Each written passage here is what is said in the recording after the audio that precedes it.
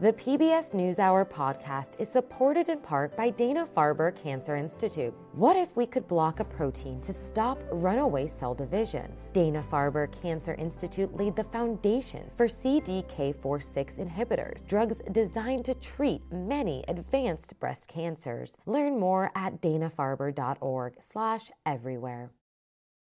A warm fall and expanding extreme drought conditions have helped water levels along the Mississippi River drop to record lows.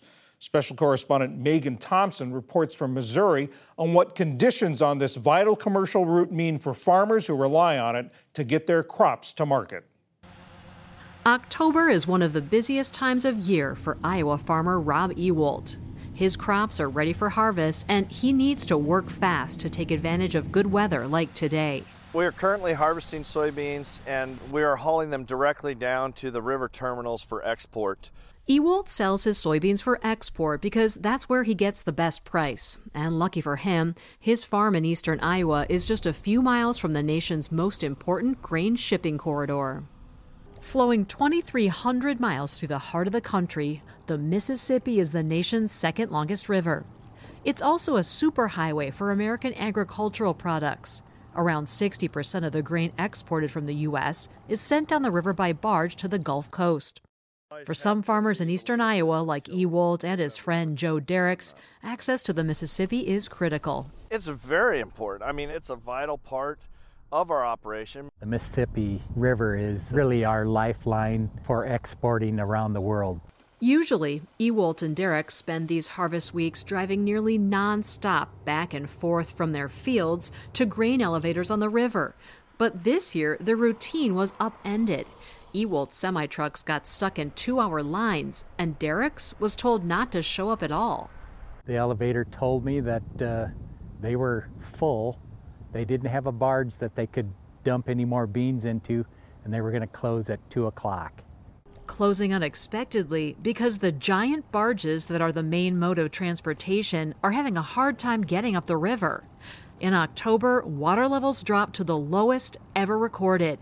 The low levels are exposing the riverbed and rocks, slowing down the thousands of barges that operate here. I've dealt with low water before, but not this low.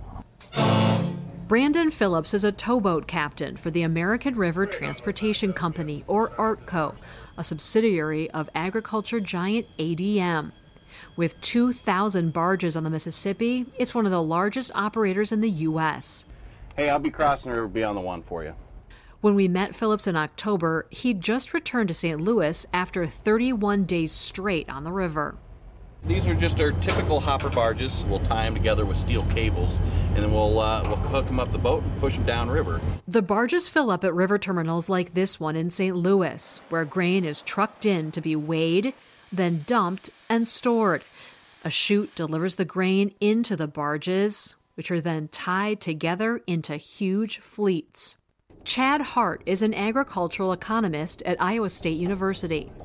As we're thinking about the barge system, why do we rely on it so much? It is because it is the most cost-effective way for us to move our crops up and down the river. According to a study by the Texas A&M Transportation Institute, one barge can carry the same amount of dry cargo as 16 train cars or 70 trucks. Barges have a much smaller carbon footprint, too.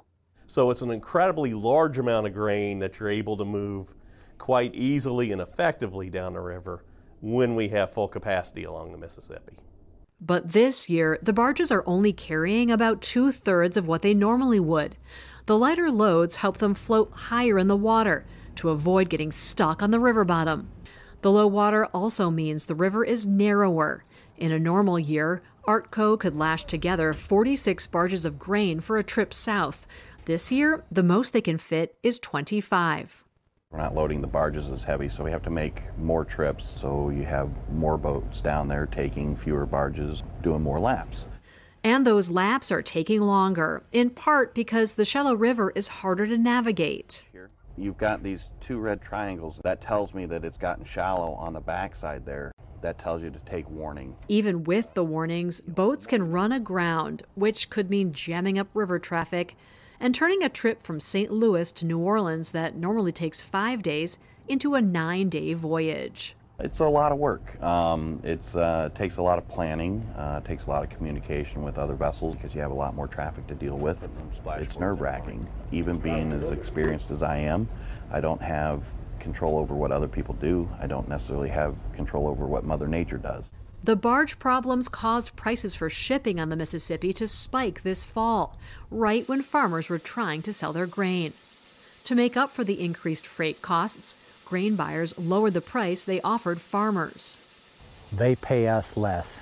That cost is pushed back to the farmer. You can't turn around and pass that cost on to somebody else. I would love to pass that on to somebody, but I can't.